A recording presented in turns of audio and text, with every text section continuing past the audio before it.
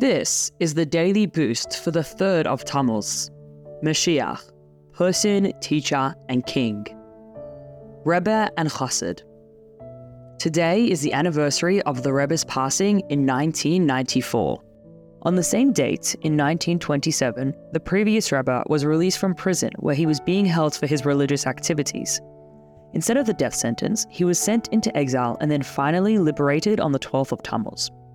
On the same date, in 1273 BCE, Yehoshua miraculously stopped the sun. This gave his armies enough daylight to complete a crucial battle. The Rebbe often spoke of the connection between the previous Rebbe's redemption and Yehoshua's miracle. Perhaps we can relate these teachings to the Rebbe's passing and our own efforts to fulfill the Rebbe's lifelong goal of bringing the final redemption.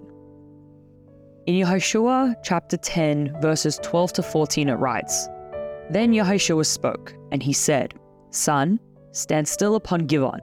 And the sun stood still.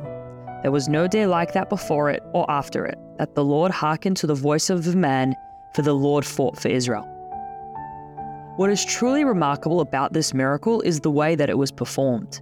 Yehoshua did not ask God to stop the sun. Instead, he simply told the sun to stop, and Hashem fulfilled Yehoshua's command. The Rebbe explained that this was possible because of Yehoshua's total dedication to Moshe and his complete faith that Hashem would do what was necessary to grant him success. In this sense, Yehoshua possessed an advantage over Moshe. Moshe could not rely on a miracle and had to use his power of prayer. Yehoshua had simple faith in his master's merit and did not hesitate to demand miraculous success.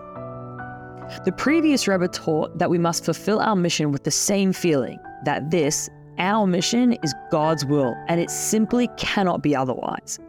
When we approach our mission with this attitude, the Rebbe explains, we are guaranteed success, and the supernatural results come about in a completely natural manner.